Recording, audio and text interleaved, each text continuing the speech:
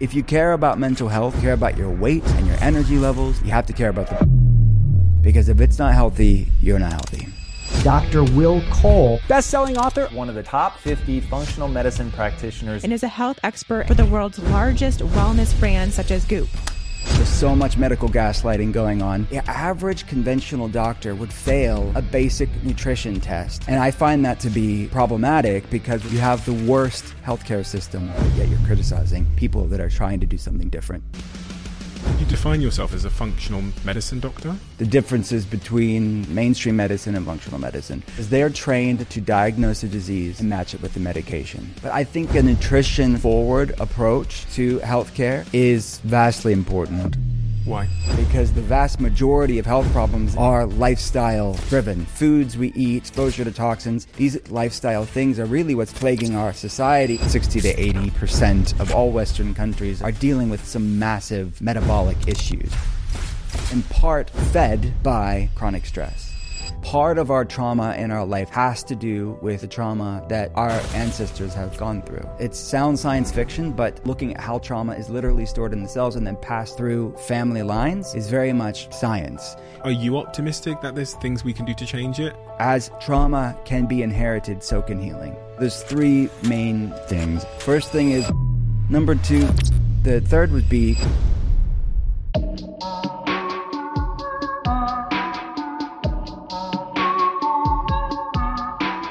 Dr. Will.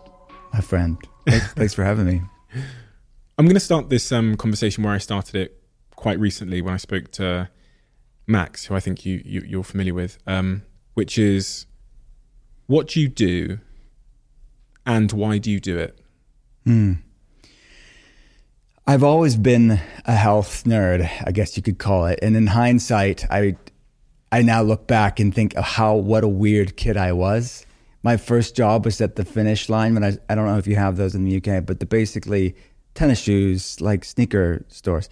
And I would use my paycheck at 16 years old to go to the health food store and buy the latest superfood that I'd see research on, the latest supplement. And that was always fascinating to me. How could you optimize your health using natural things, using things that are of the planet and food to feel great? And needless to say, I was packing my lunch in the brown bags with the peppers and bananas and these whole grain, the crunchy things in the 90s. And my friends weren't doing that. So that evolved in me being interested in that, food and nutrition, to want to be formally trained. And I have a family history of autoimmune conditions. And I just have a passion to figure out these complex puzzles. And it's a sacred responsibility for me to then take my own passion and how can I problem solve for these people and hold space for them? Because I see in the topic of autoimmunity specifically, it's a vast, in many ways, a silent epidemic of people that are struggling. There's so much medical gaslighting going on. They're told they're just depressed, given antidepressants. They're told they are just stressed out.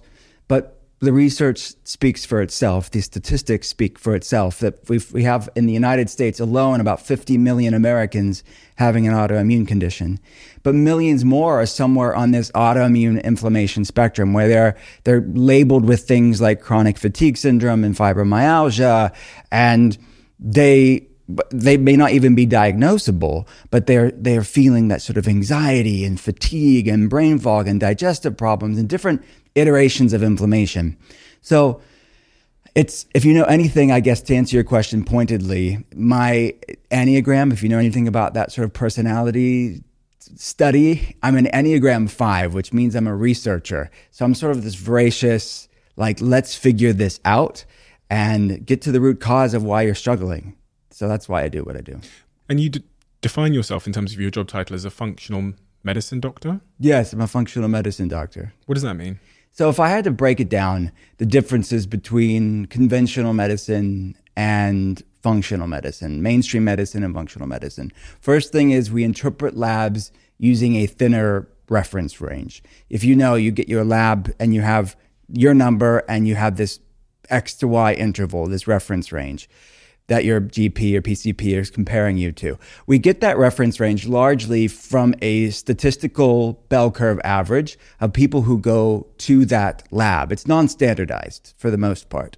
People that are predominantly going to labs are people, sadly, going through health problems. So a lot of people know intuitively something's off here. My fatigue, my brain fog, my digestive issue, my hair loss, whatever it is. They go to the doctor and the doctor runs the basic labs. And they say, look, the labs pretty much look normal. You're just depressed. You're stressed out. What they're unintentionally telling the patient is they're a lot like the other people with health problems that they're being compared to. Just because something's common doesn't necessarily mean it's normal. Comparing yourself to people with health problems is no way for you to find out how you can feel at your best and why you feel the way that you do. So in functional medicine, we're looking at optimal, not average.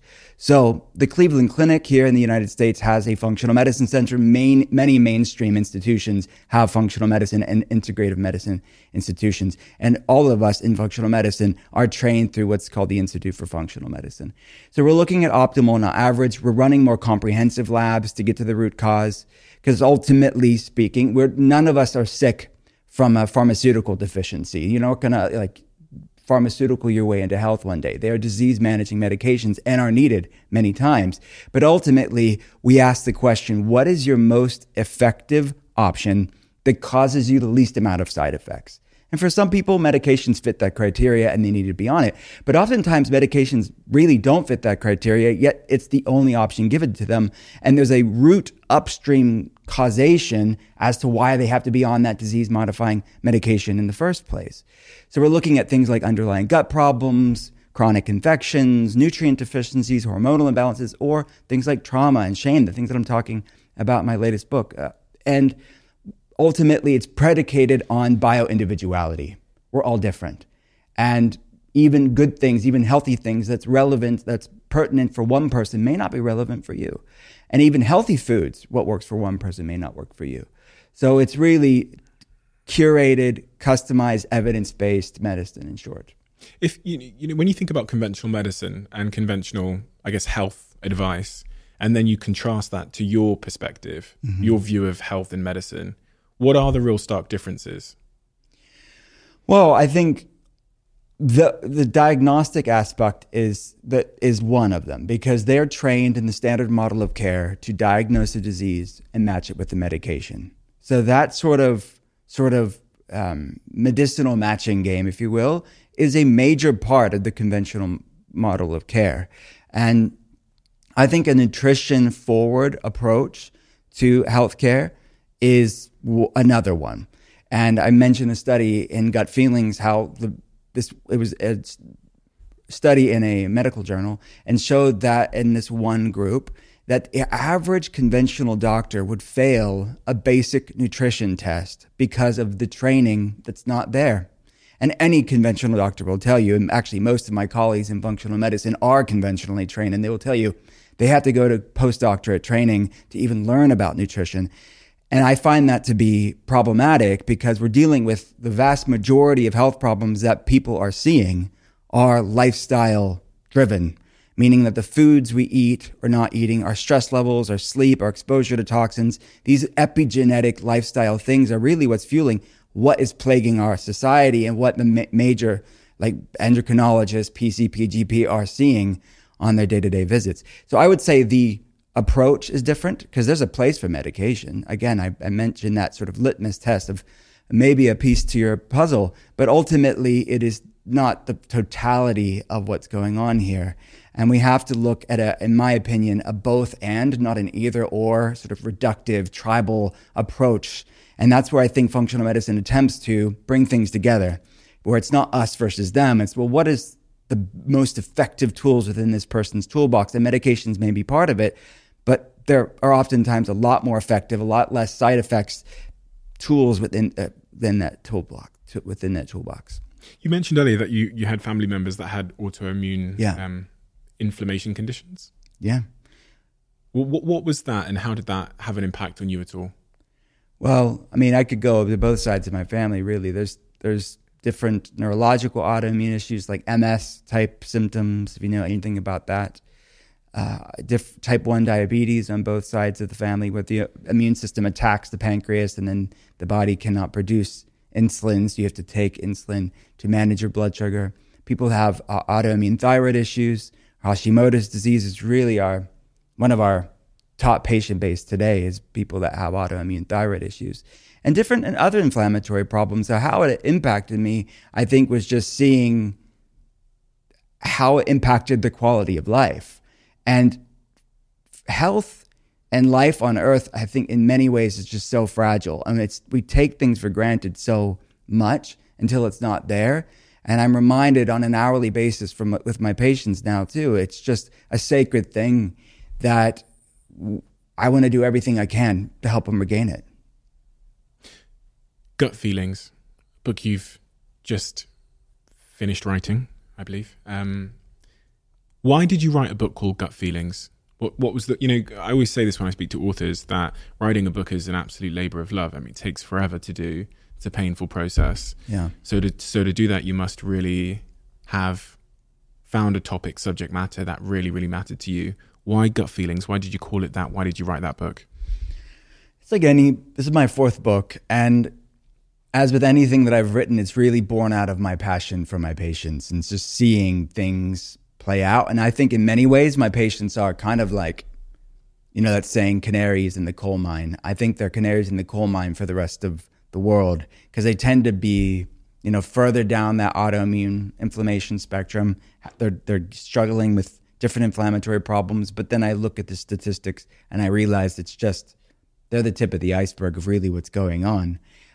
So Gut Feelings is really a conversation around mental health and autoimmunity and people's, I would say, diet culture as a whole, and talking about the sort of duality within wellness, both gut and feelings, the physiological and the psychological, the physical and the mental, emotional, spiritual. And again, this both and approach that I think is needed to have sustainable healing in people's lives, whether they're going through anxiety and depression, or brain fog or fatigue, or they're going through an autoimmune condition or a different inflammatory problem. You have to deal with both physical and mental, emotional, spiritual.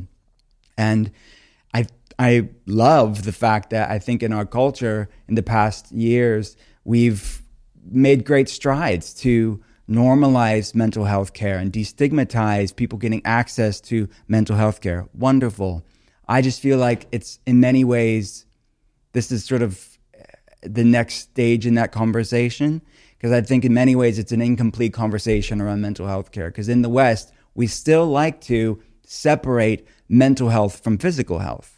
It's a mental health problem. We sort of relegate it as sort of this abstract, sort of philosophical, chemical imbalance, if you will, which is now it's coming out, it's flimsy science at best anyways, that we have to realize that mental health is physical health and our brain is a part of our body just like anything else. So it's really, in a part, Gut Feelings is a conversation around what's known in the research as the cytokine model of cognitive function. Cytokines are pro-inflammatory cells, right? So it's research looking at how does inflammation impact how my brain works? How does inflammation impact mental health? So things like anxiety, depression, brain fog, fatigue have this inflammatory component. But then the question is, what I really talk about in the book is what's driving the inflammation? Because inflammation is a normal part of the immune system. But what's triggering this chronic inflammation? That's sort of this forest fire that's burning in perpetuity. That's the problem of what's triggering people's mental health issues, just like it's triggering their autoimmune issues.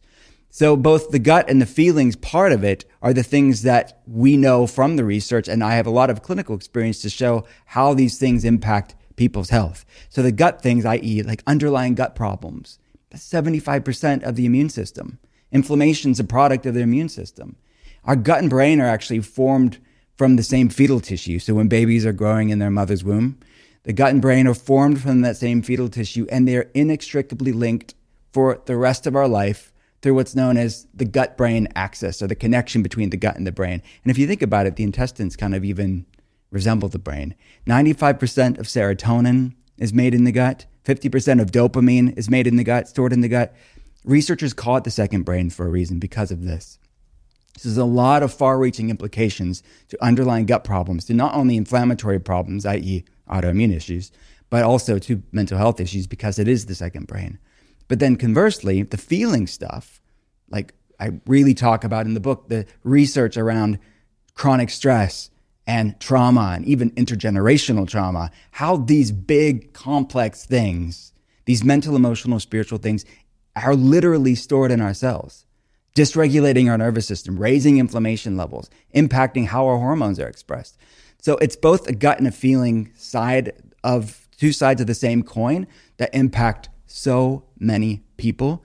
And I have these conversations with my patients all the time. It just was a matter of when I had the conversation in book form. Inflammation. I don't really know what that word means. How would you summarize or simplify that word for anybody that also doesn't really understand the term inflammation? Yeah, it is abstract. I think to your point, I use it so flippantly that I realize I'm in this weird health bubble, but it is a nebulous term. It's not inherently bad. It's a product of the immune system. The immune system makes different proteins, different amino acids, different chemical messengers, if you will, that fights viruses, fights bacteria, heals wounds. So when you think of inflammation in this sort of normal acute state, it's if somebody gets a sporting injury and their knee swells up, right? That's acute inflammation rushing nutrients and healing and oxygen and white blood cells to the area to repair it, to rejuvenate it. That's normal, measured human inflammation. We would be goners as a species without a normal inflammatory response. It's when inflammation goes chronic that there's a problem. Chronic inflammation, it's associated with just about every health problem under the sun. When you're looking at what researchers are looking at these inflammatory components, you're looking at autoimmune issues, metabolic issues like type 2 diabetes. When you look at cancer, heart disease, to mental health issues, as I mentioned, this sort of cytokine, looking at the neuroinflammatory component to things like anxiety and depression. So that's what inflammation is. When it goes chronic, it really sets off a lot of cascade of dysregulation in the body because it's a lack of homeostasis. It's the Goldilocks principle. It's not too high, not too low, but just right. That's where you want inflammation, just like many things in the body, just like the gut bacteria in our microbiome. We don't want bacterial overgrowth. We don't want a deficit of beneficial bacteria. Like hormones, we don't want too much hormones, like a dominance of hormones. We don't want a deficiency of hormones either. Inflammation is the same thing. We don't want excess inflammation. That's what's associated with all of these chronic health problems. And we don't want a deficiency. That's immunosuppressed people, that people have immunodeficiencies. That's not good either. So it's about modulating and supporting healthy inflammatory pathways. It's really the clinical objective for my patients and for the average person out there that's looking to optimize how they want to feel. That should be their goal as well. So I've got two questions there. What is a symptom that one might notice in themselves of chronic inflammation, and in your practice, what are the leading sort of causes of that chronic inflammation? Sure.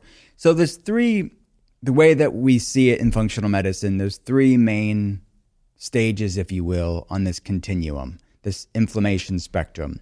On one end, there's silent inflammation, silent autoimmunity, meaning if you ran labs, you'd see some markers off, like a high sensitivity C-reactive protein, which is quite a conventional marker. You'd see that spiked. You see maybe a homocysteine level elevated in another inflammatory protein, but the person feels all right. They say everything's cool. Stage 2 is the inflammation reactivity. That's the vast majority of people living on our planet today are in stage 2 or 3. Stage 2, a lot of people are there. They have things like brain fog. They have things like fatigue. They have some sort of dysregulated nervous system response, a way that people typically will say it. They'll say, I'm anxious, but I'm exhausted, or wired and tired is the other way of putting it. They have different digestive problems. I mean, the amount of people that have chronic constipation or IBS or some sort of digestive issue that, again, they're everyday, so they normalize it. But these things are anything but normal. They're just ubiquitous. And I would put under that category mental health issues, like anxiety and depression, autoimmune reactivity issues, and people that have hormonal problems. And then stage 3 is a full-blown diagnosable issue. Like they're going to their doctor and they're given an ICD-10 code in the States. They're given some diagnostic code and they're given a medication or recommended some conventional treatment. But researchers estimate it's about 4 to 10 years prior to that diagnosis when things were brewing on the spectrum, meaning by the time somebody gets diagnosed officially, it didn't happen overnight for most people. So it's no matter where you're at, how can you be supporting your gut and your feelings? How can you be supporting your physical health and your mental, emotional, spiritual health? So to answer the second part of your question is like, what are the most common causes of it? It really stems, like the broad umbrella of it has to do with what researchers refer to as an evolutionary mismatch or an epigenetic genetic mismatch. Our genetics, it's estimated, haven't changed in about 10,000 years.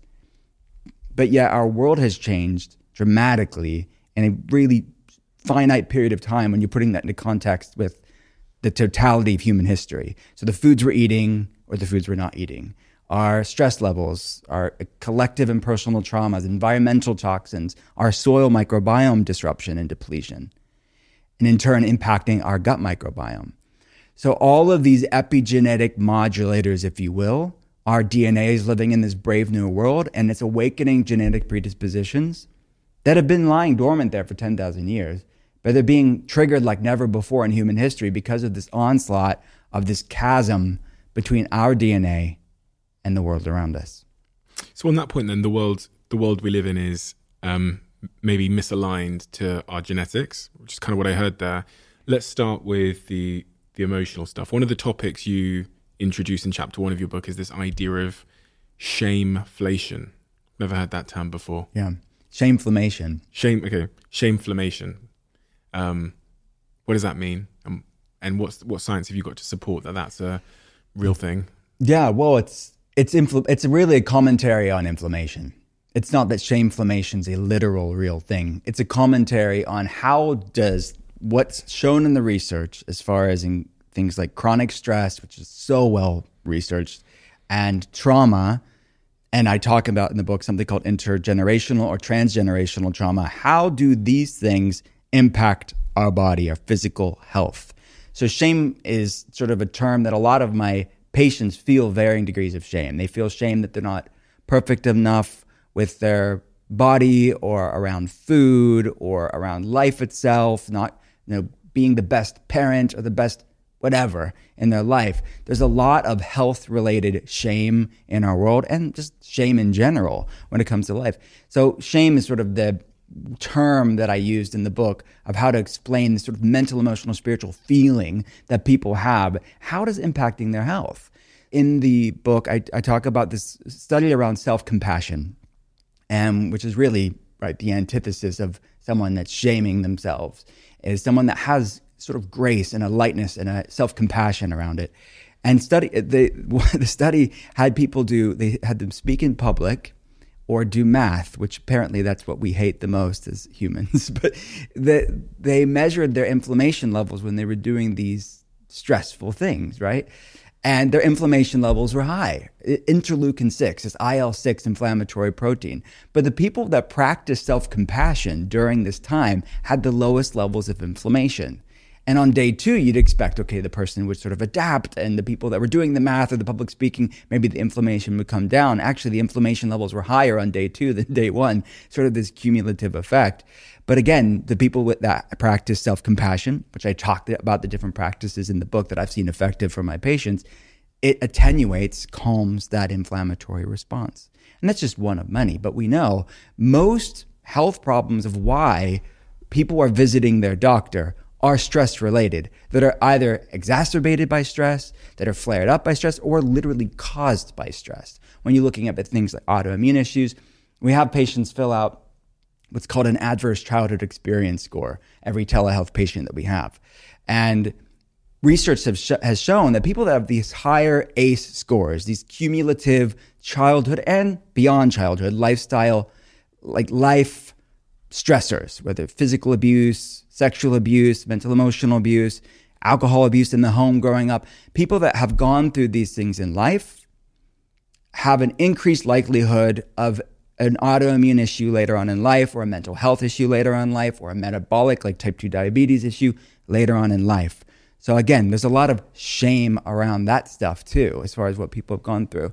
So shameflammation is really just my term to explain this phenomenon that's in the scientific literature that I see play out in people's lives on a daily basis. You talked about how vicious stress is as a cause, I guess, for inflammation. You know, people tend to think of stress as being a really, really bad thing. I hear often that some kind of stress is a good stress. What is in particular the type of stress you're talking about that is leading to this shameflammation? I'm assuming it's chronic stress. Mm-hmm. Yeah, the human species wouldn't be here without some grit and resilience. And I think in some ways you could argue that we're really lacking a resilience and grit. And that's something that I'm teaching my patients and in the book, for people to sort of gain a resilience to handle stress. There's nothing wrong inherently with stress. And even if you look at the research around hormetic effects or hormesis, like people are doing the cold plunges you see all around the wellness space, or sauna therapy, or high intensity interval training, or even things like fasting. These are all hormetic effects that humans would have spent times in, like difficult times, periodic times of stress. That actually makes our cells more resilient and our souls more resilient in many ways. But it's the chronic stress where it's out of alignment with that ancestral health perspective. There's that evolutionary mismatch that I mentioned earlier. That is something that we haven't aligned with. We have these different stress adaptation responses in the body, and the body's releasing things like cortisol and adrenaline, and we never allow this sympathetic fight or flight stress aspect of our autonomic nervous system to calm down. So we're always in this fight or flight stressed state to varying degrees, that people never are able to regulate themselves and never able to support that parasympathetic, that resting, digesting, that hormone balanced state of their nervous system. So yeah, it could look different for different people, but the things that I hear the most from people, it's their jobs. It's like a lack of, I would say, healthy boundaries with their jobs, and their family can be a source of stressor. Finances can be a sort of stress, and their health. I think when you don't feel well, that's stressful as well. Those are the most common things that I hear from people. This fight or flight response, this sort of prolonged state of feeling like you're kind of in fight or flight, which is sort of characterized by being short of breath or feeling a bit on edge or nervous. What is the consequence of being in that state for too long? Because a lot of people can probably relate to that. Yeah. Well, that is in part what's driving these vast epidemic of health problems in our world today. When you're talking about 50 million Americans having an autoimmune condition, hundreds of millions worldwide are having autoimmune condition, type 2 diabetes. I mean, it's the vast majority of people in the West are somewhere on this insulin resistant spectrum, meaning they have things like PCOS or weight loss resistance or insatiable cravings or prediabetes or type 2 diabetes. All of these health problems that we are plagued with as a world are in part fed by chronic stress. It's just a matter of how much your body can handle. And that's sort of the conversation in the book about bioindividuality, right? Some people have the analogies, sort of that bucket analogy. Some people have massive buckets and they can handle a lot of things in their life before it's going to hit that tipping point. What is the tipping point? The tipping point is health problems, where something's got to give and they realize they're diagnosed with a health problem, and it's stressors, the foods we eat, trauma, all of these things accumulate. You can't change your bucket size, but you can change what you put in it. You can't change your genetic tolerance for stressors, but you can change what you put in it. So it's really a message of agency, right? It's a message of what can I do? We all have different abilities or thresholds to handle things in our life, but we all have the ability to clear these things out and to heal ultimately. You know, hearing all of this, it makes me feel so deeply that the way we've chosen to live our lives is really unhuman.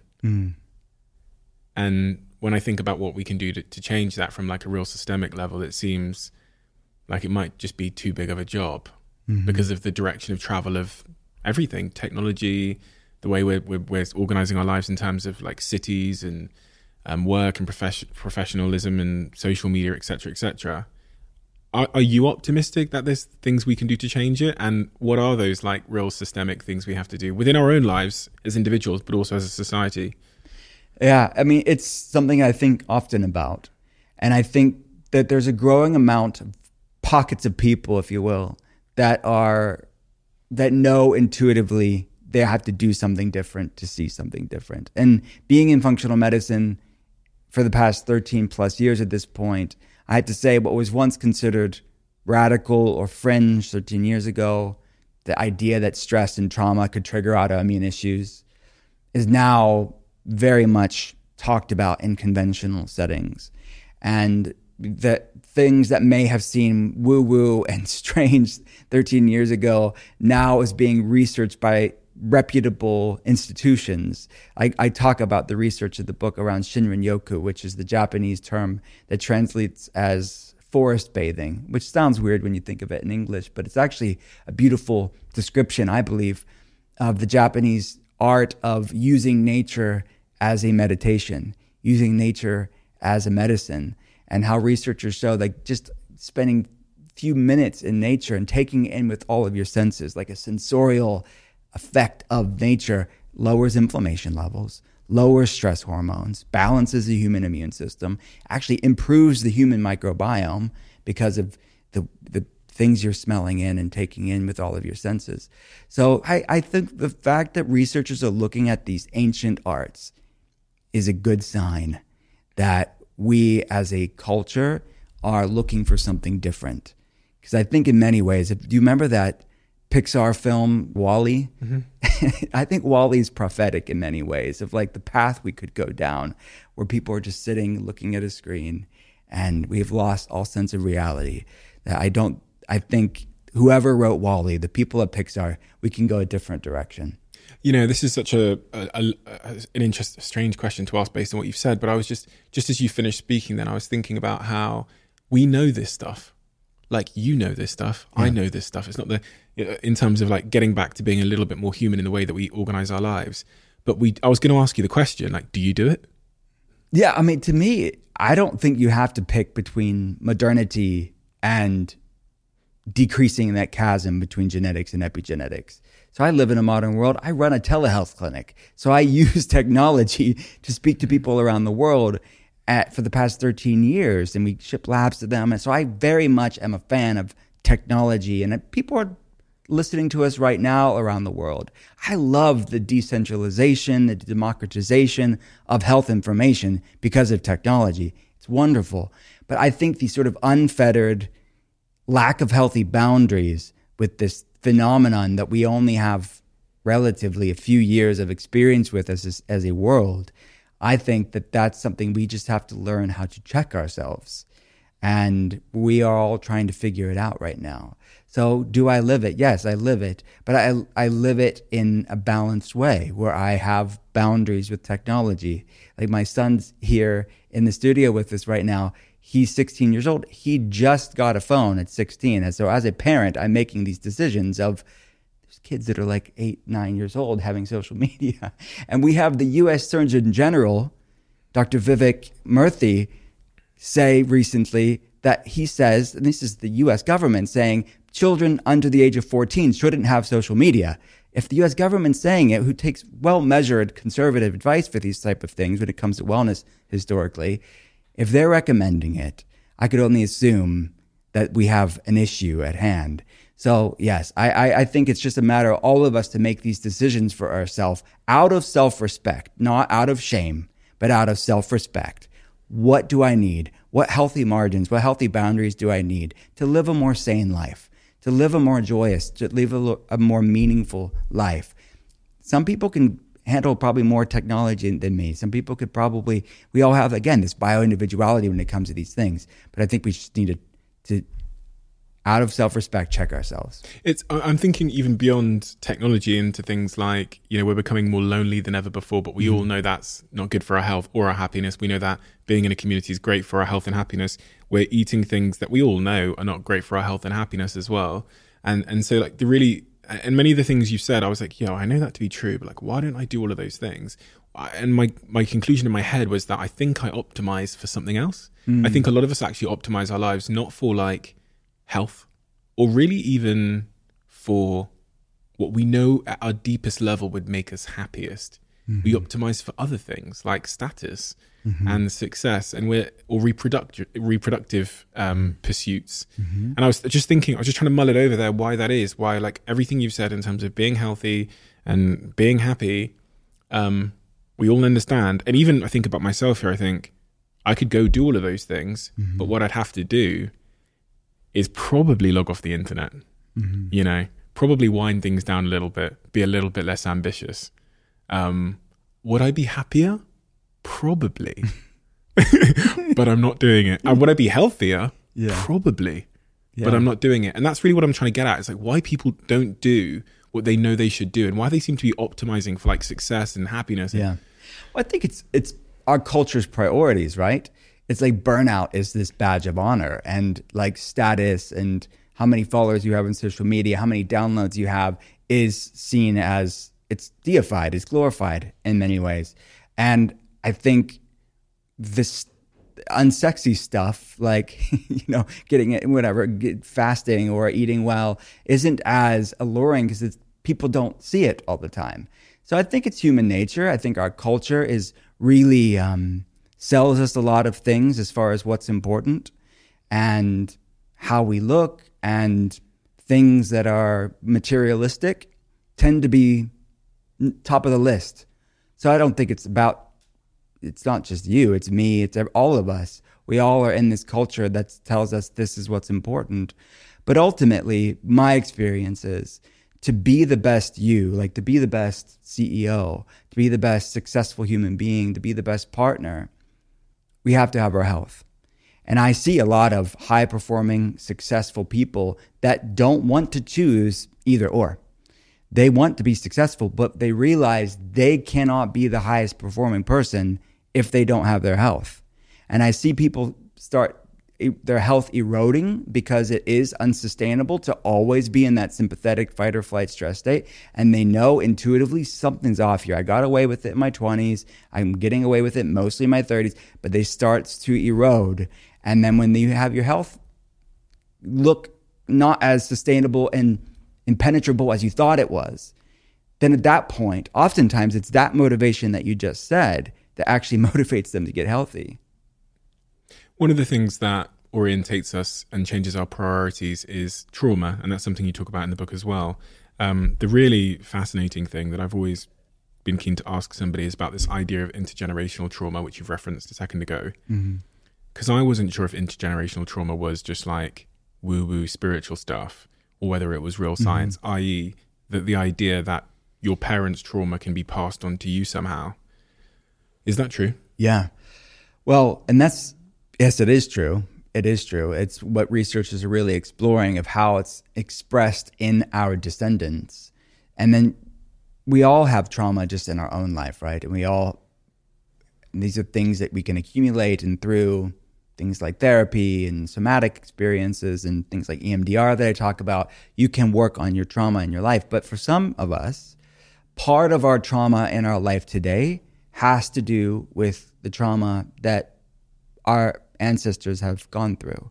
So two geopolitical, historical things that were big things in our world were explored in the scientific literature to see how this plays out. One was a Ukrainian genocide, man-made famine in the early 20th century. Joseph Stalin, the Ukrainian people wanted to have freedom. Really, nothing new is under the sun. Every time the Ukrainian people wanted to have freedom, there was some sort of authoritarian squash on their efforts. But this famine in the early 1900s was done on the Ukrainian people. Millions of people died. And what researchers have found is not just the people that went through this atrocity, their children and their grandchildren had the same methylation gene variants. Methylation is something that we quantify on labs.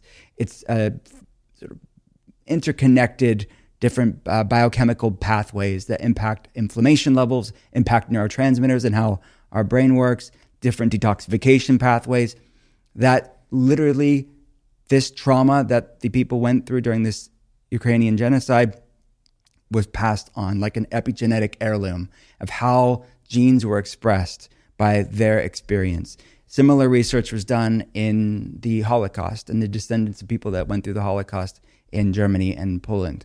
So yes, it sounds science fiction, but intergenerational trauma or transgenerational trauma, looking at how trauma is literally stored in the cells and then passed on through family lines, is very much science.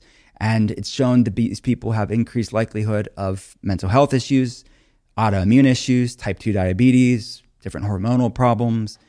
And this is what's being explored in the science, but I could only imagine that it exists on a spectrum, that maybe all of our descendants haven't gone through the same things. But I think intuitively, again, we can know that there's certain behaviors and certain ways that people live in part because of what our ancestors have gone through. So yeah, that's what's being explored. Feels a bit like it feels like a lot to deal with, like having to deal with my own trauma, let alone my great-grandparents' trauma as well, having a role in my life. And in that way, I think that can make a lot of people can think about this. It's like, wow, I'm screwed. Like, if it wasn't, I have my own junk, let alone my ancestors' stuff. And I'm going to pass my junk on to my kids. Right. But I think, so for the average person, you don't necessarily even have to think about it because it's just where you're at today. But I would say this, if you shift your perspective and almost give yourself a little bit more grace, a little bit more forgiveness and compassion to say, wow, there are some big things at play here.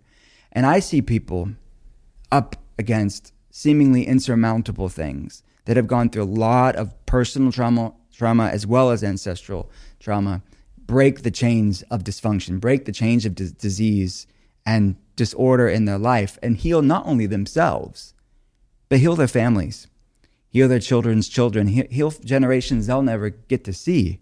So I think it's how you look at it. Yes, it's heavy, but as trauma can be inherited, so can healing. Interesting. In that chapter where you talk about intergenerational trauma, you also talk about polyvaginal theory. Mm-hmm. Big word, big phrase. Yeah. What is polyvaginal theory? Polyvagal. Oh, right. Of course, I got vaginal. Jesus Christ. We'll keep that in. Is there anything called polyvaginal theory? Probably. We have to learn about that together. I don't know. Well, let's talk about polyvagal theory instead then, if you don't know anything about polyvaginal. That'll be the next episode. The After Dark episode. Polyvagal theory is, it gets its name in part because of the vagus nerve. It's the largest cranial nerve in the body, right? And it translates from the word wandering or wanderer, and it sort of wanders from the brain down into the gut. And it's the main nerve that's responsible for our parasympathetic, our resting, digesting, our sort of zenned out, hormone balanced state, of which that aspect of our autonomic nervous system is weakened, or what researchers call many of us have a poor vagal tone. Our vagus nerve is weak, our parasympathetic is weak, because our sympathetic, that fight or flight, stressed, super productive, always on the go, type A, is really strong. It's really overactive. So the sympathetic nervous system is where the fight or flight, the stress responses happen, and then the parasympathetic nervous system is ultimately what calms us down. Yes, exactly. And both are important. Okay. Both are important.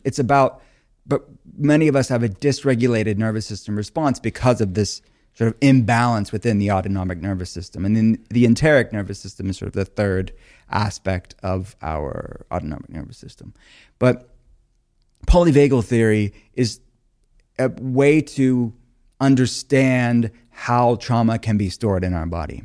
So there's three main, in this sort of study of the human nervous system, there's the dorsal vagal, sympathetic, the ventral vagal. It's understanding how upon this continuum can the human nervous system reside. So can we be in this sort of, I'm in a state of calm and protected and I'm grounded and I'm in balance, all the way to sympathetic, fight or flight, all the way to I am under threat, I am shutting down, I'm in hypervigilance, And the end stage of that is something called dysautonomia.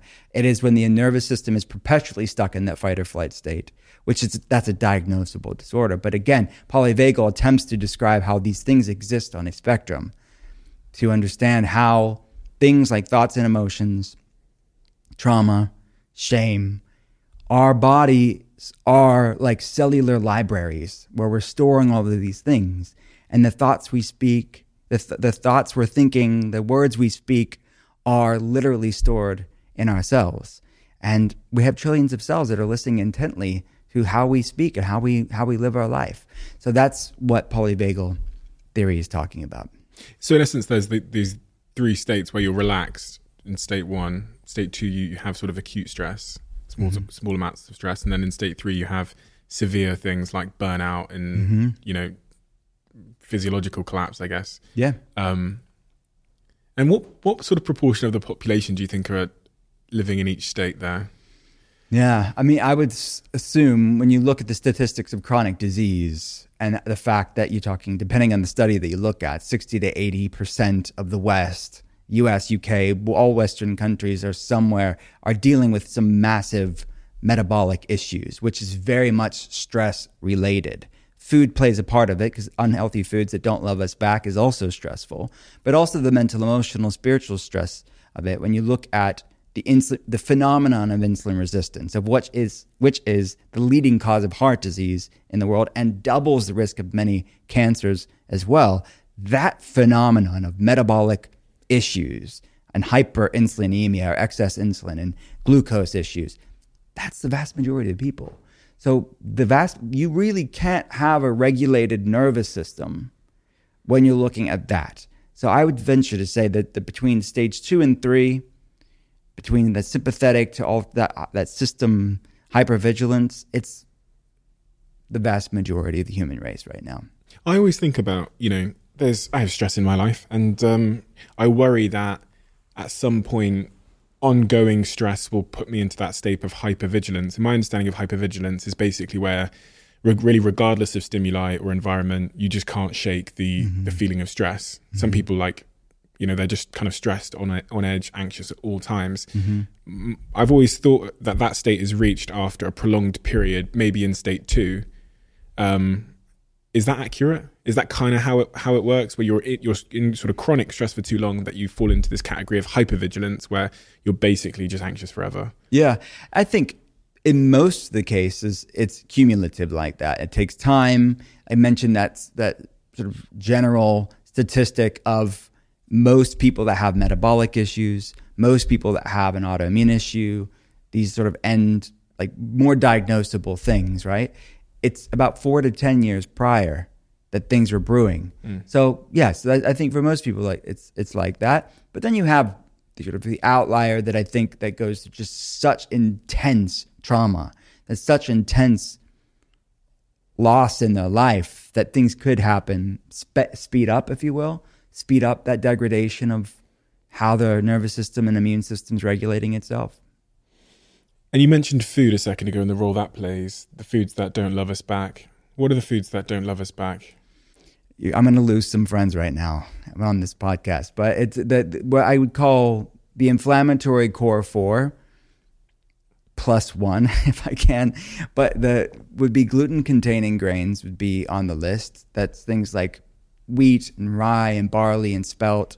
And it's a nuanced conversation about this. Is it really the grain, or is it what we've done to the grain? I think it's more of what we've done to it. We're not properly preparing it, plus we're hybridizing it, we're spraying it with tons of stuff, and then we're over-consuming it, right? We're over-consuming a famine food. We're feasting on a famine food that historically was stored well, and now we're always consuming it, let alone what we've done to the crop and the soil in which it's grown. But for the sake of simplicity, I think the average sort of wheat that people are consuming is triggering a lot of inflammation levels. Definitely doesn't love the human species back very much. And number 2 would be industrial seed oils, things like canola oil, vegetable oil, soybean oil, these things that are not, this is kind of controversial for me to say in the health space. I don't think that they are inherently bad. I think that they are just overconsumed because we need healthy ratios of omegas 3, 6, and 9. When you think of omegas 3s, it's like the healthy fish, right? People, or like the healthy long chain omega fats you get predominantly from fish.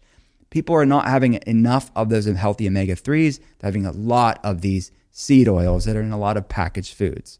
So I think it's just the overconsumption of one and not eating enough of the other. The third would be conventional dairy. By conventional, I mean there's the average dairy that you're getting, the milk that you're getting at the grocery store. There are better versions of it when you're looking at grass-fed organic, A2 milk you'll see popping up, because beta-A2 casein is the subtype of casein that would have been consumed by humans for thousands of years. Now, because of the crossbreeding of cows, most casein is beta-A1 casein, which has been shown to be more inflammatory because, again, of this evolutionary mismatch. Our ancestors wouldn't have consumed all of this. The fermentation of dairy can make it more digestible because it's breaking down the casein, the dairy protein, and those dairy sugars. So things like kefirs or cheeses and yogurts can be more digestible. And the fourth would be sugar and the overconsumption of that. But most people know that. But I would be more mindful of even the nice sounding euphemisms for sugar, where it's like, oh, it sounds like agave nectar. I think of that, right? Agave just sounds so natural, like they're squeezing the agave in the cup and just consuming it. It's mostly marketing because it's still sugar and it's still high in fructose. So I would be just mindful for the listener out there to look at the grams of added sugar you're consuming in a day, no matter where it comes from. And then the plus one would be alcohol, which is really a saboteur to our gut feeling connection. It will impact our gut microbiome. It's been shown to increase leaky gut syndrome, really raise systemic inflammation, and it's a neurotoxin. Researchers have shown that even drinking a small amount a few times a week is associated with lower brain volume, lower hippocampus size, which we need for focus and energy and having optimal cognition. This term gut microbiome is one that I've only come across in the last couple of months, maybe the last three to four months roughly, and the importance of the gut microbiome. For anybody who is new to this term, gut microbiome, why does it matter and what is it? Yeah, it's vastly important. And as I mentioned earlier, the gut and brain are formed from the same fetal tissue, right? That's our gastrointestinal system. Within it, we have upwards, depending on the study that you look at, upwards of 100 trillion bacteria in our gut. And it's sort of this gut garden that influences a lot of things in our body. As I mentioned, about 95% of serotonin is made in the gut, 50% of dopamine. So our happy, pleasure, joyous chemicals, neurotransmitters, are made in the gut, stored in the gut, almost exclusively when you're talking about serotonin and dopamine. And these bacteria also regulate the immune system. So we're talking about the way that 2/3 of the immune system is living in the gut, or an inflammation, as I mentioned, so ubiquitous, most of it's originating in the gut. So there's a lot of gut-centric components, both from a gastrointestinal system and nervous system standpoint, but part of that crosstalk between the gut and the brain and the nervous system and the immune system has to do with the microbiome, which is the collective term for all the bacteria and yeast and parasites living in the human gut, which we co-evolved with. And in some ways, it kind of made us. We would not be here without the microbiome. If the microbiome all of a sudden left, we would not be able to produce neurotransmitters. We would not be able to have an immune system. We would not be able to digest food. We would not be able to convert hormones. 20% of the thyroid hormone is converted in the gut in the presence of healthy bacteria. So the point is, it is regulating these bacteria, which are not us, is regulating how we think, how we feel, how we operate, what we crave.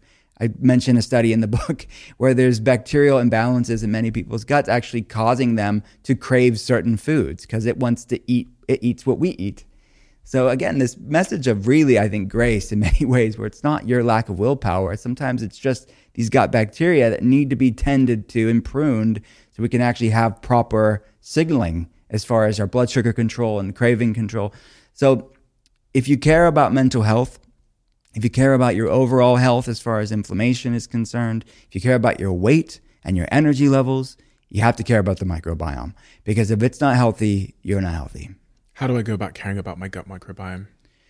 So it starts with the foods you eat. Yeah. Right? So I would say that there's that inflammatory 4+1, decreasing those, and then focusing on foods that love us back. One of the action items that I talk about in the book is those soups and stews that I mentioned. It comes from what's called a GAPS protocol. It's an acronym. It stands for Gut and Psychology Syndrome or Gut and Physiology Syndrome. So it's a food tool that we use within functional medicine, or at least I do, that's really helpful for calming a lot of gut-centric inflammation. And it's sort of a proverbial siesta for your gut, because it's almost pre-digesting the foods when you're cooking things. Again, our ancestors would have known all of this, because they would have, if you talk about just ancestrally, soups and stews were a thing that people did, especially when you were going through a health problem. When you think of chicken soup and someone's sick, it wasn't the noodles that were the health benefits of the soup. It was these broths and these cooked vegetables and cooked meats that were easy to digest and break down.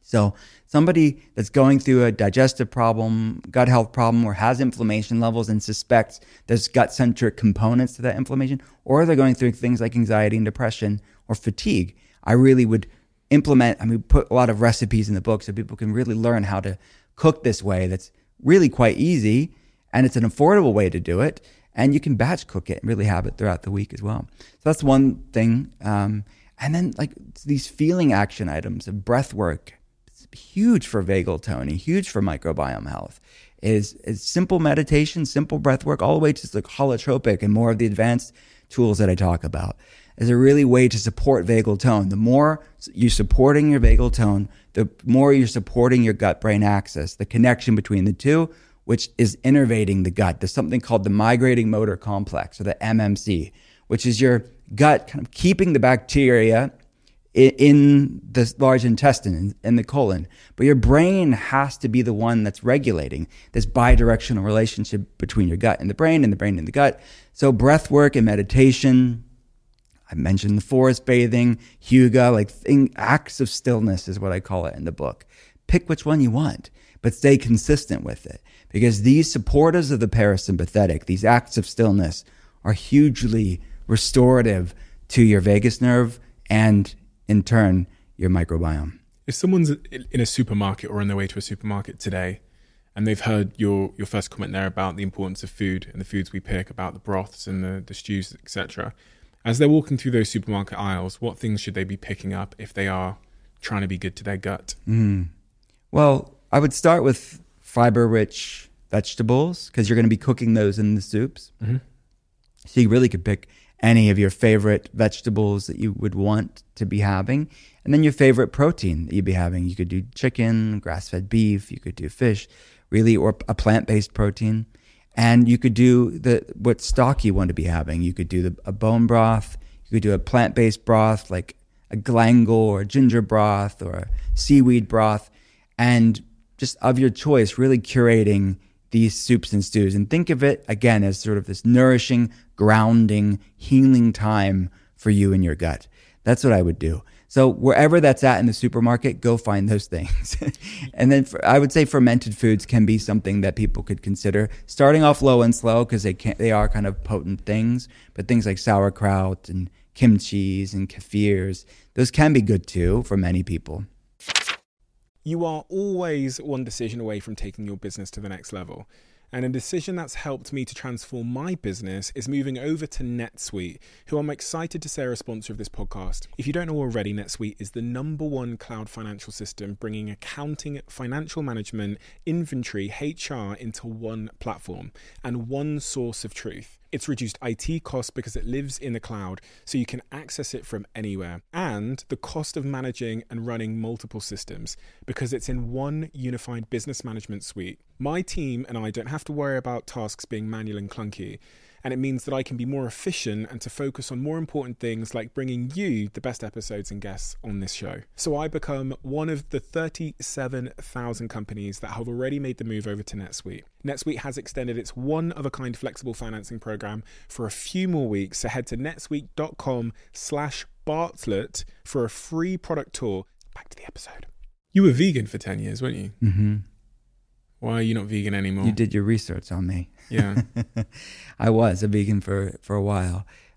It didn't love me back. It worked for a while, and I think my first book was called Ketotarian. It really was that exploration of being that health nerd and trying something new and feeling great and doing it in a whole food-based way, and then evolving from it and realizing it didn't love me back. And just because something's better, meaning just because something's better than the standard Western diet, which it certainly was, doesn't necessarily mean it's optimal. And it's okay to pivot. It's okay to evolve. So for me, I talk about it in Ketotarian, but I wasn't getting the complete protein that I needed. And a lot of the proteins that I was getting really wasn't working for me on a digestive standpoint. It just was like a lot to digest. It was kind of irritating my system. And there were some nutrient deficiencies from a bioavailable iron standpoint, bioavailable B vitamins like folate and B12 standpoint, and true vitamin A, retinol, which you cannot get in plant-based form. Now, in theory, I could have supplemented with all of those things. I could have supplemented with iron. I could have supplemented with B12, which I was, and I could have supplemented with vitamin A, which I was. But there's synthetic mainly. The retinol that you're getting from supplement form is synthetic. It's not in its whole food form. So the question that I posed to myself was, if I have to supplement, is it really the most ideal diet for me? So I have many patients that are vegan for various reasons, like religious and ethical reasons, and we want to make them the best vegan or vegetarian, if they're vegetarian, food protocol for them. But for me, I was able to pivot out of that, where I could still be predominantly plant-based, but still be omnivore and feel amazing. So that was my journey. What were the physical sort of symptoms that you experienced that made you awaken to the idea of pivoting out of being vegan? It was fatigue more than anything. It was fatigue, brain fog, and digestive problems more than anything. And I thought, it was just me. And, I evolved from it. I have not to get super sciencey on you, but I have a double MTHFR gene variant, which we all have different gene variants, right? But this is one of those gene SNPs, or single nucleotide polymorphisms, that we can measure, we quantify on labs. We get raw gene data from something like the different genetic tests that people get, like Ancestry or 23andMe. We can look at their own genetic bioindividuality. My body is not as good in that way at methylating, meaning that specific MTHFR gene has a lot of science behind it. Basically, I'm not as good at converting folic acid into folate. I'm not that good at bringing this inflammatory protein down called homocysteine. Many people have this, and higher homocysteine levels, even slightly elevated, is linked in the research to increasing the blood-brain barrier permeability, basically contributing to, in part, neuroinflammation. So people that are going through things like brain fog or different inflammatory problems or fatigue, oftentimes homocysteine is implicated in that. So for me, to get those levels optimal, bringing in things like wild-caught fish and grass-fed beef, and more soups and stews with like bone broth-based soups and stews, like collagen-based things, loved my body back tremendously. Did it fix the physical symptoms? 100%. So, and that's the thing, is like, it's science and art. Like, not for all of my patients that are vegan and vegetarian, maybe they're not willing to pivot. So I want to give them, let's be pragmatic and be the best option for you. But for someone that is willing to test these things out, still be predominantly plant-based, but still bring these things in, I think can do wonders if you're willing to do it. A lot of people, when they're thinking about being good to their body or good to their gut, they'll have like a detox, like detox juice week or something. Yeah. What's your thoughts on that? I think it's a lot of probably, well, first of all, it's such an ambiguous term, right? Yeah. It's like you don't know what they're actually talking about when people say that, or it's mentioned on a bottle or a protocol that you saw online. 7-day juice detox. Yeah. Yeah, so I get why people want to do it, because we live in quite a toxic world and eat a lot of foods that don't love us back. So people are looking for some reprieve.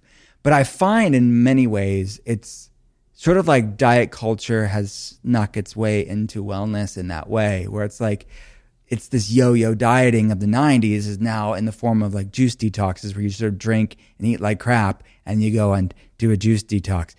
To me, it's not what wellness is really about. I want people to have tools whenever they do fall off the wagon, so to speak. I don't even like that term, but when, you know what I mean, when they're up against maybe a stressful time in their life, or kind of have been busy and haven't been eating the best, and they want to kind of find their center again. I think that's great. I think that juice cleanses, juice detoxes probably aren't the way to go, I would say. Again, better than the standard American diet, maybe, but not necessarily optimal. And my point would be, in thinking about this, is the lack of fiber. I think if somebody wants to eat whole foods and maybe get smoothies, because the fiber is then blended up in sort of this fruit-based, vegetable-based smoothie, I think that has its place, because the fiber will buffer all the fructose that's in there, the fruit sugars. If somebody's having copious amounts of fructose for 7 days with no fiber, I don't feel like that's setting them up for success. Where do you go from there? I think after the 7 days would be my mind. And if they have a game plan long term, because look, a lot of people have unhealthy guts. We know that. So sometimes giving your gut a break from all the junk in any form can be good. So it's not necessarily the juice that's the most healthy thing in the world. It's that you're not feeding it junk for 7 days. Mm-hmm. So your gut's like, I'll take it. I'll take the juice over whatever, the beer. Your son is sat in the studio, as you said. He sat over in the corner over there, 16 years old. Based on everything you know about the gut, about food, about our emotions, about stress, and the sort of causal relationship all of these things have with each other, if you could design your son's life to be optimal as it relates to health, can you talk me through I was going to say adjustments, but how you would design that life for him to have an optimal life in 2023 and beyond? Yeah. So for me, like, if we're talking specifically my son, I look at him now at 16 years old, and I think all of us as parents, like whoever the parents listening to this right now, it's plant seeds by first living it out yourself, right? And living your life as an example, instead of sort of preaching and being dogmatic and making it about sort of diet culture. I don't think that that's healthy at all, but it really shift your perspective away from all the things you quote unquote can't have, but really focus just back to all the things you get to have, and avoiding things that don't love you back isn't restrictive. It's self-respect for your body. And really, that's something that I've tried to do with my son and his sister, is really focusing on foods that love him back. So if you want a day in the life of what it would look like, it's funny to see at 16 years old, he starts to own it for himself. It's not this thing that I'm just talking about, or a thing that dad does. Now I see him. He actually said to me this the other day. He said that he said that very thing. He's now taking it for himself. He said, I took it for granted for all these years of it was just in the house, and this is what his dad was doing. But now this is like, now he can own it for himself. So I think there's hope for us, because he be the first one to tell you he's a picky eater, and that's okay. And it's really just meeting your kid where they're at and planting seeds. And then at some point, the goal is for them to own it for themselves. So in the morning, I mean, he typically does some intermittent fasting in the morning, which isn't for everybody, but at 16 years old, he's working out, he's eating clean. He does sometimes compressed feeding in the morning. So that's something that's not for everybody, but it works for him and I. We both do it. Why? Why is it good? Because it's a goal to support metabolic flexibility. Humans would have done this, they just would have called it life because of food availability. Food wasn't always available for our ancestors. And again, most of our genes haven't changed in 10,000 years. So having some intentional time where you're not eating and you're breaking your fast a little bit later in the day, or you're ending your eating window in mid-afternoon. Those are two ways that you can do it. Be sensible about it, be moderate about it. If you have, an eating disorder, I wouldn't recommend it. But for the average person that's looking to optimize their health, most of us are in the West stuck in this sugar-burning, metabolically inflexible state where we're on this blood sugar roller coaster. We have these insatiable cravings, even if it's for the healthier sugars. And intermittent fasting is a way to sort of train your metabolism to be more resilient, to be more flexible. So then you break the fast around lunchtime is how we typically would do it, where we have lots of vegetables and clean protein, healthy fats like avocados and extra virgin olive oil. And you can have that whole food smoothie with fruits and greens and, some sort of protein powder if you wanted to do that. And it's similar for dinner. And then there's lots of things people can have, but also cultivating these feeling practices to be supportive of the parasympathetic. If we're speaking about my son, I'm so proud of him because I'll walk in his room sometimes and he'll just be on the floor meditating. And we all should be doing that. It's completely free. It's accessible. None of us are good at it. That's why it's called a practice. And the people that say that meditation isn't for them, they're probably the ones that should be doing it the most and I'm one of those people that where our brain is always going. That's why we should be flexing that mindfulness muscle because it's freaking weak. So I don't know. Those are some things that That's impressive. I mean, you walk into your son's room and he sat there meditating. Yeah, more than once. At least that's what you think he was doing. We're very good at hearing our father coming and quickly getting the loaded position. Is that your trick, Saul? He's a hand lotus position. He's it down pat. And what do you struggle with? Because I always ask this question to people that know a lot about subject matter, because I always think it's quite disarming to understand that they're imperfect too. Yeah. So what do you struggle with as it relates to these? Oh man, I am so imperfect. So I'm prone to anxiety. I'm prone to thinking sort of frenetically of just like all the things I have to do and not spending enough, really not that much time at all, focusing in the present moment. Back to why I suck at meditation. And that's okay. I'm okay with that because that's why I need to do it. And why I need to do it even more than the average person probably. So that's what I struggle with. It's really being grounded in the present moment. My mind is thinking about all the things I have to do, my team, my patients, my whatever, the next thing I have to do for the book or the podcast. So that's my goal, is to be better in that area. Has your work ever moved you to tears? Yeah. On a regular basis, actually. When you look at things that people go through, it makes you appreciative of life so much. When you see people that are doing all the things, that are really trying with all their heart to be healthy and to get out of a dark place in their health, lose it all, and having trouble to find their way out of it, it is just a sacred responsibility for me to be there for them. But it's also hugely humbling, I think, of just the brevity of life, the fragility and the line between health and health problems. It is not lost on me at all. So I tear up pretty consistently in a consult. It's normal for me to do that because you're holding space for people that are going through heavy things and you're talking to them for hour and a half at a time. Yeah, it's if you aren't, you're pretty apathetic, I think, to this line of work that I do. How do you manage that yourself and stop that from getting you down? We talked about stress. It seems like a pretty stressful position to be in. Yeah, it is. I think the first thing that comes to mind is a great support system, right? I think we all need that no matter what line of work that we're in or no matter who you are. So for me, professionally, it's my team. So I can really almost metabolize that heaviness with my team. I can go and talk with them about what happened. We can riff ideas. We can kind of get it out by kind of somatically like talking about it and the sort of mutual experience I think that we all have on the patient team specifically.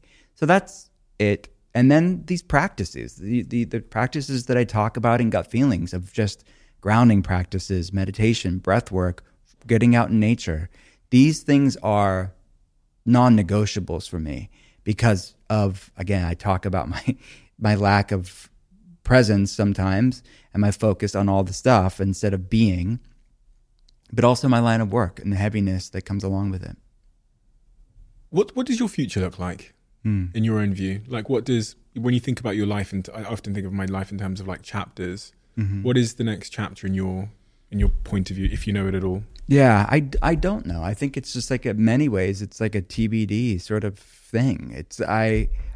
I've spent my career thus far really my nose to the ground, doing what I love, staying in my lane, if that makes sense. We're just sort of relentlessly pursuing a passion that I've had that's really just been an outpouring. So I think of all the things that I'm doing now, talking with you right now, or writing a book, or having a podcast, or all this stuff, is really just ripple effects of that main focus of just figuring out complex problems to people's health issues. So I don't know where that would take me, but I haven't really, and I'm probably not the norm when it comes to people that are professional and doing all the things, because I didn't really think that much about it other than just being of service to the person in front of me. Or just, when I'm in a consult, that's all that's there. It's the consult that's there, and I'm focused on it. So it's heavy to hold, but that's basically all that I'm doing. So I don't know. I had kids pretty young, and they're getting of age now, teenagers now. So I'm thinking of like being able to spend these years with my wife in like newlyweds, So on a personal level, I'm kind of excited for that. I'm excited to, like, being a parent's hard. Running a business is hard. So I'm excited to see them grow up and do the things that they're passionate about. And then I know there's a lot more books in me and conversations to be had in the podcast. So I'm thinking of just continuing to do what I love to do. How do you manage that when you become increasingly more and more successful? So, the book sells really well, the next book sells really well, you do podcasts, it gets bigger and bigger, everybody wants your time and attention, you got all these opportunities flying at you. And with that comes this insidious thing called stress, potentially chronic stress. So I'm trying to figure out how, when you're successful at something and the opportunity comes knocking over and over again, you're thinking about, you used the word earlier on, boundaries, creating a boundary so you can balance both the, I guess, the pursuit of purpose and the like health and well-being of yourself. Yeah. Well, let me know if you figured this out. I haven't really. That's why I'm asking you. Yeah. So for me, I'm a work in progress trying to figure it out, but I'll tell you one thing that I'm getting better at. It's saying no to things. Because my mind, earlier in my career, I would say yes to everything because I'd think, it's an opportunity, right? Or I'm so blessed to be asked, why would I say no to that? And if I say no, they won't ask me again, right? All the things. And it's like, no, at a certain point, there's only so many hours in the day. And my team is checking me on that too. Like, you need to quit saying yes to everything. So for me, I think like letting no, it's not personal. It's just no for me right now. That goes a long way to like decreasing my stress levels. So I'm just getting started on this path of no, so I'll let you know how it goes. Okay. But I think that maybe people that are the successful maybe say yes to a lot of things, and we need to get better at saying no. We have a closing tradition on this podcast where the last guest asks a question for the next guest. And your question is here. What is the most controversial idea you believe within your industry that most people disagree with? I have a pretty middle ground approach, sort of an inclusive approach, and I can normally find a pragmatic understanding of, okay, that's the art of bioindividuality, right? It's yeah, but context matters. Mm-hmm. Who are we talking about, and how are they doing it? So I could think of just about anything in wellness where it doesn't work for one person, but it does work for another person. So I'm not a hardliner, I guess is what you would say. I really seen, and that's really because all I do is talk to people about their health 10 hours a day and just seeing a lot of variables out there. And it's really hard to be super dogmatic when you see a lot of nuance, a lot of variables, a lot of gray areas when it comes to somebody's health. So I don't know what I would say that's so controversial. I think that what we in functional medicine talk about is still controversial in some pockets of medicine. So we can put that aside. I think most people within health and wellness would agree with most of the things I say. I'm not super dogmatic one way or the other. My job is to find out what your body loves and what your body hates, and I don't really have a horse in the race when it comes to specific ideologies. But I do feel like functional medicine gets a lot of blowback from conventional medicine. I talk about it in Gut Feelings, actually, this sort of God complex that I think sometimes happens with the conventional medicine against functional medicine. And the idea that, food is influential to somebody's health, I don't think it's controversial, but I still hear it from time to time, not super common these days. And it's increasing, it's over the past 13 years, it's happening less and less. Is that 13 years ago, it was so radical. I would get phone calls at the clinic saying, how dare you say that you could reverse type 2 diabetes with food? How dare you say that food plays a role in many people's autoimmune conditions? Now, I don't get those phone calls anymore, and we have a bigger platform than ever. So I have a feeling that it's just more normalized now. But it's still, I think it's interesting to me, the pushback that some of us get within functional medicine with conventional medicine. It's that they will say we're quacks or we're woo-woo. But look, I bring it back to this point. It's ultimately the United States spends more on healthcare than the next 10 top spending countries combined. Yet we have the most disease and the shortest lifespan of all industrialized nations. So I think that when you look at those statistics, we have to realize we have to do something different to see something different. And when you look at the statistics, what we do in functional medicine, it speaks for itself. We're getting people healthy. We're able to reduce and eliminate their need for medications when it's possible. And we're improving their quality of life. And I think it speaks loudly when you talk about mainstream institutions like the Cleveland Clinic opening up functional medicine centers. They're not opening it up. Millions of dollars they're putting it into these clinics off of quackery and woo-woo. They're doing it because the statistics and the data speak for itself. So I think you're on the wrong side of history if you still think functional medicine is controversial. It's not. We're getting people healthy.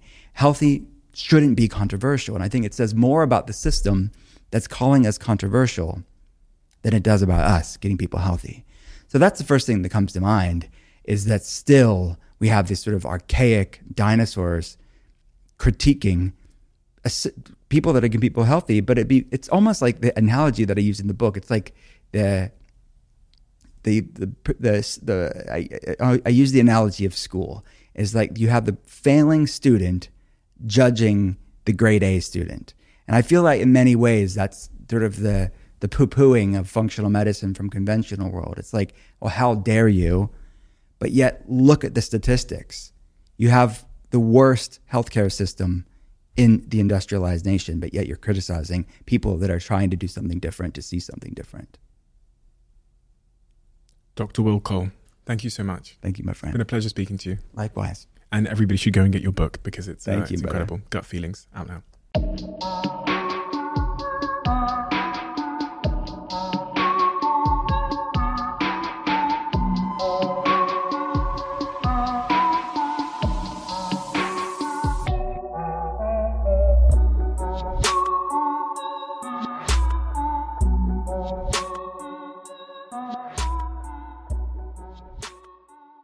You are always one decision away from taking your business to the next level. And a decision that's helped me to transform my business is moving over to NetSuite, who I'm excited to say are a sponsor of this podcast. If you don't know already, NetSuite is the #1 cloud financial system, bringing accounting, financial management, inventory, HR into one platform and one source of truth. It's reduced IT costs because it lives in the cloud, so you can access it from anywhere. And the cost of managing and running multiple systems because it's in one unified business management suite. My team and I don't have to worry about tasks being manual and clunky. And it means that I can be more efficient and to focus on more important things like bringing you the best episodes and guests on this show. So I become one of the 37,000 companies that have already made the move over to NetSuite. NetSuite has extended its one-of-a-kind flexible financing program for a few more weeks. So head to netsuite.com/Bartlett for a free product tour. Back to the episode.